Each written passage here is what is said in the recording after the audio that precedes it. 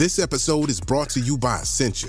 A better you starts with better hydration. Essentia is on a mission to inspire people to do what matters most. Their proprietary ionization process transforms water from any source into ionized alkaline water, providing water that's 99.9% pure with a pH of 9.5 or higher. Essentia overachieving H2O, the #1 ionized alkaline water. Shop now.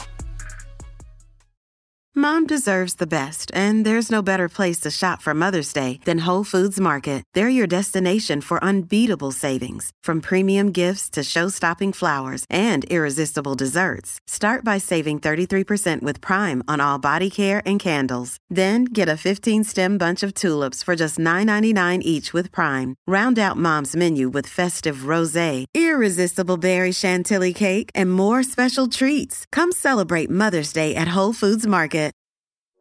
This episode is brought to you by Smart Food Popcorn.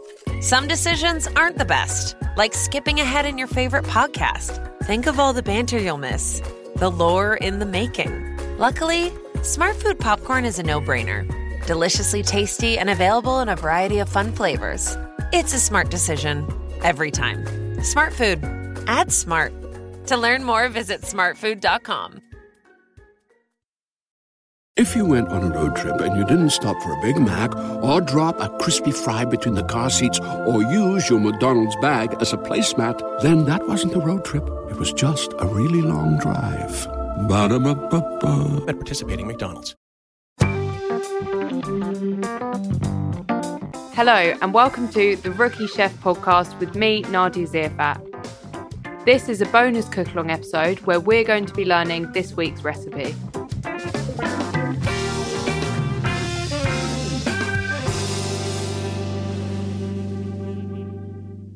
Hi there, my name's Delroy. I am the owner of Rhythm Kitchen, a Caribbean restaurant based in London. And today we are preparing a traditional dish from Jamaica, namely jerk chicken. What you will need today is the following: 2 to 3 pieces of chicken quarters, skin on, scored. This will be the base of the meat base of the dish. To prepare your marinade, you will need the following: 2 to 3 teaspoons of crushed pimento or allspice, 1 teaspoon of salt, 4 spring onions or scallions, 1 medium white onion, 1 or 2 Scotch bonnet peppers, that is dependent on how hot you want to make the marinade, 6 to 8 cloves of garlic, more or less 1 head of garlic, medium-sized bunch of thyme, fresh, preferably. If you don't have fresh thyme, dry thyme will suffice. You need about 230 mils of lime juice, either fresh or concentrated. Orange juice or pineapple juice if you don't have any lime juice in your cupboard. Lime juice is my preference, but if you don't have it and you don't want to buy any, orange or pineapple juice. 60 mils of malt vinegar, a half a teaspoon of mixed spice, 1 or 2 teaspoons of dark sugar. Dark sugar gives it a slightly richer caramel flavour than if you was to use granulated sugar. However, if you don't have any dark sugar, white sugar will do in this instance. And then I told you about your chicken legs. As I said, keep the skin on. The skin does help to retain some of the flavour and make the chicken moist. Your next steps will be to thoroughly look at your chicken, make sure it's clean.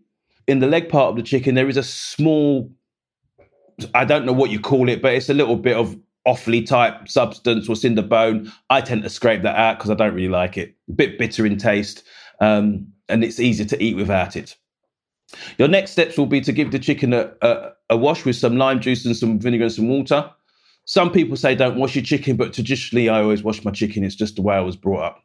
Wash your chicken when you can. Yeah. Your next steps will be to get your marinade, put it all in the blender and blitz it.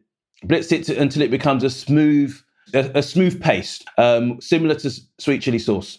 If you was to think of a consistency, sweet chili sauce is a consistency you'd like to see. Once that's done, you will then get your chicken, add a little bit of salt to your chicken prior to putting on the marinade. That's optional. Salt does help to bring out the flavour of the chicken along with the marinade. So if you don't like a lot of salt, don't put any salt on it. But I would tend to just add a little bit of salt to the chicken prior to putting on the marinade. But that is totally optional, down to you. Once that's done, pour your marinade over your chicken. Now, this is where it gets a bit messy. Either do one of the following. Get some disposable gloves and put them on, or just use your hands and rub that seasoning into the chicken. Make sure the marinade goes right in the skin, in the slits what's been on the chicken. So make sure your chicken's been pre-slit, i.e. just marking the legs and the thighs, and then just rub that in. Once you've done that, you then get some cling film. Remember to put it in a bowl. I didn't say that before, but make sure you put it in a bowl. Then once you've done that, cover with some cling film, place in the fridge. I would say for a minimum of 2 hours, preferably overnight. But if you haven't got the time, 2 hours will suffice. You just place that in the fridge, leave that to marinate. Preset your oven to roughly about, I've got a convection oven, I'd normally put it on about 180, fan assisted or gas mark 6, gas mark 7. Shouldn't take more than 45 minutes to cook. What you would do is, first off, you place your chicken in a cooking tray, glass or metal, cover that with foil. Reason being, you want to keep some of the juices if you want to make a little type of gravy afterwards. Place that in the oven for about half an hour, check on it, take the foil off after about half an hour. Remove some of the juice if you want to make any gravy. If not, take the foil off, leave for the last 15 minutes for the skin to crisp up. You know when the chicken's cooked. If you cut it around the knuckle area or put a knife in, the juices should run clear. Yeah, if the juices don't run clear, it's not cooked. So make sure the juices run clear. That will ensure that your chicken's cooked. You can leave it longer if you want to cook it right through to the bone, so the bone's completely cooked. That will take, as I said, roughly about 45 minutes. Then what you do is just leave it, let the skin brown off. Yeah, and you take it to whatever level of brownness you want it to be. I like mine to be a dark brown, bit milk chocolatey, as I would say. You take that out the oven and just enjoy your meal. Served with some rice and peas or some plain rice with a bit of coleslaw and some fried plantain if you've got any. If you wanted to add a little touch to it, I want to throw a little bit of honey on it halfway through once you've taken the foil off. I hope you enjoy it. Look forward to giving you another recipe at some point. Enjoy. Bye-bye. Thank you for listening to this week's Cook-Along episode. To find out more, go to bbcgoodfood.com and make sure to subscribe wherever you get your podcasts to never miss an episode.